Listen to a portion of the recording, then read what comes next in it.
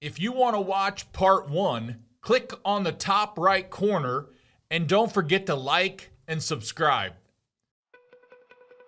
Hey, this is Greg McAfee, and welcome to the Greg McAfee Show. Now let's get started.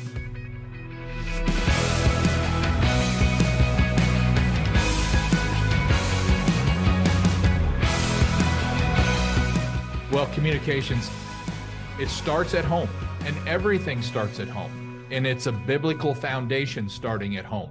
I have rarely ever seen a solid marriage that doesn't equate to a solid, successful business. I've seen plenty where there's problems in the marriage and there's been multiple divorces, and the business is exactly like that. It's up and down and barely hanging on. But when you have a solid relationship at home with your wife, your spouse, it trickles down to your business. It can't not do that. And it's extremely healthy, but it starts with communication, which a lot of people are, I've been guilty of, guess what I forgot to tell my wife? You know what I mean? A lot of things I forgot to tell you. You know, and we did start this, and we've been doing it for a while. I forgot to tell you. We get so wrapped up in stuff. But when she knows, number one, if she doesn't know, she can't pray for me. Number two, if she doesn't know, she can't support me in it. So, you know, we miss the boat a lot of times as men, lack of communication. So great stuff. Let's move on to another question that kind of ties into that one. So your wife prays for you. Your wife supports you. You've got that at home. If you don't have it, guys listening to us, it's your job to get it. Really, it's your job to get it. And so once you have that, John, how do you handle success? How do you handle all your achievements in business while remaining humble as a Christian in your values? Yeah, so that actually just recently had wrote a post on Facebook about that. And to me, Greg, it's about putting everything in order in where that it should be. Because I'm in belief, and I know that God believes. In fact, God believes that his children should be wealthy and should be surrounded by money. And an example of that in Genesis, as you were talking earlier, God talks about gold 8 times in the Garden of Eden. And, you know, there was nothing to buy in the Garden of Eden. Like, everything was free and abundant except for that one tree that you couldn't eat from, right? So everything was free and abundant, but yet God goes on to say, he talks about gold 8 times in the Garden of Eden. In fact, that means the infinity sign as well. And what does that say? That God was letting us know back then that he wanted to surround his children with abundance, that it is for us. And part of that is bringing the kingdom down here on earth. There is no lack in the kingdom of God. Mm-hmm. Nothing is of lack. In fact, it's made up of everything that everything is made up of. Mm-hmm. And our God supersedes time, right? Right. So there is no lack. There is no scarcity, none of that in the kingdom of God. Now, the problem is, down here, is that God cannot put his hand on something and give it to you, just like if you had a kid that was a drug addict, and if he knew that if you got it, you were going to forget him, you were going to go off, you were going to abuse everything, you were going to live a selfish, terrible life. Like, why would God want to give his children and put his hand of blessing on something to give to somebody if it was just going to take them to their eventual ruin, right? You got to think about this like as a father, as we do. At that point, God would would treat you like a 2-year-old, you know, if he's the one that's got the hand on it and it's not the other side, right? And he would give you 50 cents at an arcade, so you'd have to come back and get more, so you didn't get too far away from him. Like, I'm literally sitting above an arcade, Greg. It's like one of the biggest ones in the entire world. Wow. In my offices. And if you got a little kid in there, it's 5-10 years old, you know, 5 to 7 years old, you would give him more than a couple bucks because you'd want him to come back and so you could see him again, right? And you'd want him to keep coming back to you, right? So, like, I believe that God does treat people like that because they don't really understand what money has a place, the place that it has in their life. And the meaning of that is simply explained by what I said earlier when Jesus said that The things of heaven are not things that you can see. Like none of the money comes with us, right? Like none of it. When we're in front of God, we are completely naked, and he is looking at what's inside of our heart, what we did with ourselves here, right?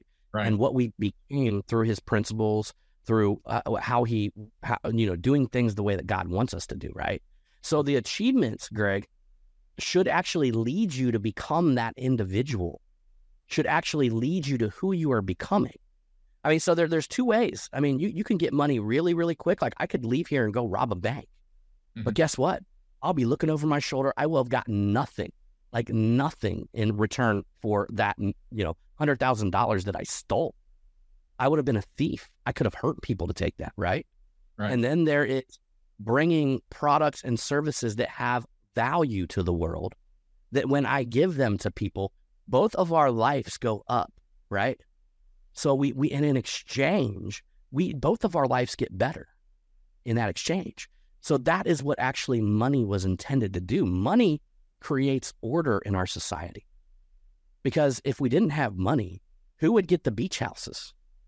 Well, you could say we could tear them all down and then it'd be public land, but who got the next row of houses and the next row and the next row? You'd have to tear down the whole world for everything to be fair. People would be taking things by force. Right. So it creates an orderly society and a government and all these things. I know a lot of people are at arms with their government, but it is modeled. There is a government in heaven, and it's perfect, and it's perfect justice. And there's a reason why we emulate this stuff that's of the heavenly realm. We just have corruption here, and the corruption seeps into it, right? So that being said, what I do with money is I don't look at the money as much as I look at, like, how can I go out and help somebody today? How can I go out and help somebody, not only help them, but help myself at the same time? Like, how can our lives in exchange, in connection, both elevate and become better because of that exchange and connection?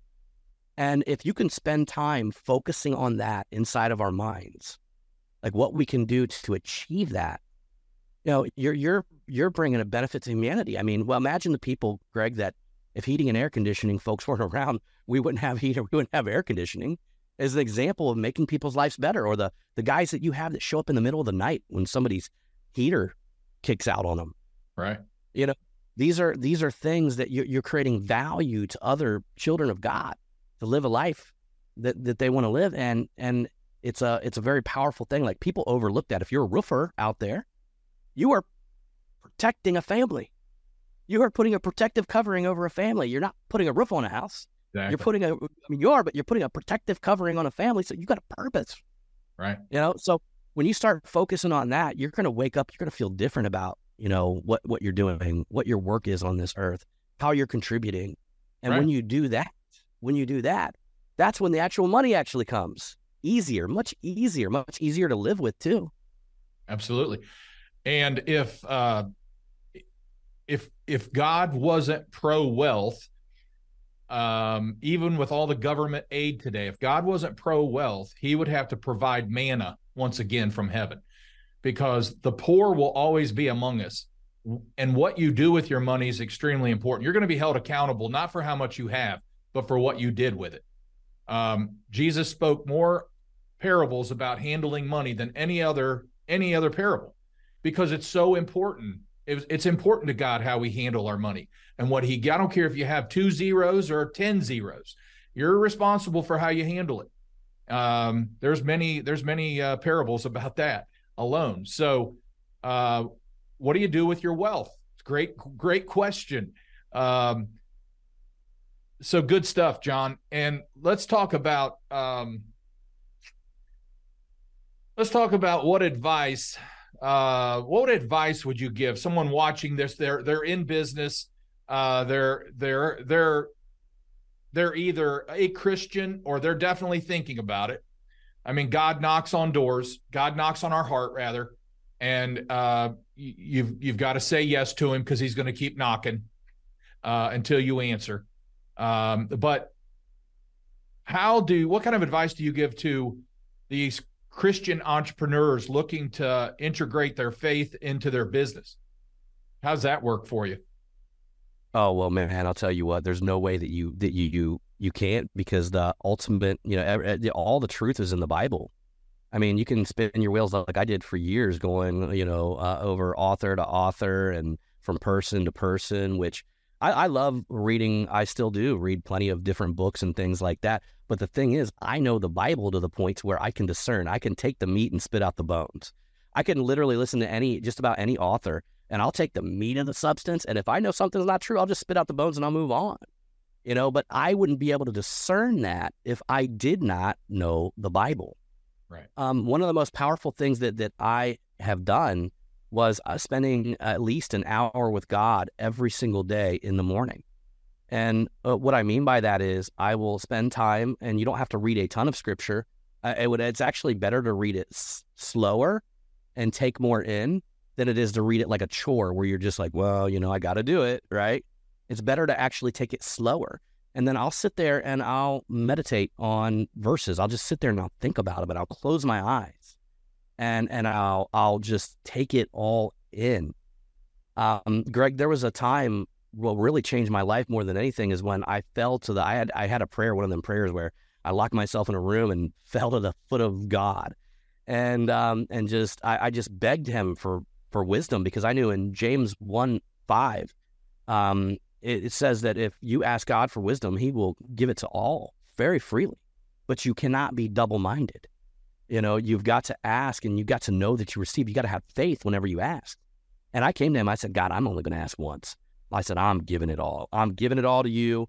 And I'm only going to ask once, because I'm not going to be double-minded. I'm not going to be the person that shows up here every day asking for the same thing over and over again. I know you're going to give me this wisdom, and that's what I'm asking for, God. And I fell to the floor, and I just gave it all up. It felt almost like I hit rock bottom, right, with certain situations and peoples and scenarios that I was dealing with, whatever was all going on in my life. I can't even hardly remember right now, but it was enough to make me hit the floor and just ask God. I said, James 1:5 says that if I ask for wisdom, you're going to give it to me, God. And 1:6 says to stay single-minded. So I'm not going to ask again. I want this. And interesting enough, wisdom is going to come from God in different ways. And the very one way is going to be through the Bible. You're going to read the Bible and things are going to come to you. The second way, God's going to send his other children, and he's going to put people in your life that bring you to this wisdom. And you'll know if you ask God for wisdom and you lay it all out, like, you will know when this person showed up. And what I found is with God, he'll bring one person to me, and once I've learned my lesson there, he'll bring a different person to me that's going to show me a different perspective and is going to take me to that next level of wisdom. Yeah. So as a business owner, it is very important. Like, the most valuable thing that you can have is wisdom. Sure. Because wisdom's going to bring you everything else, right? So the wisdom of the Bible is what I would tell as a business owner who wants to do things the right way. I mean, look at things like the parable of the talents, which Greg had talked about earlier. You kind of talked about that a little bit, that God loves multiplication.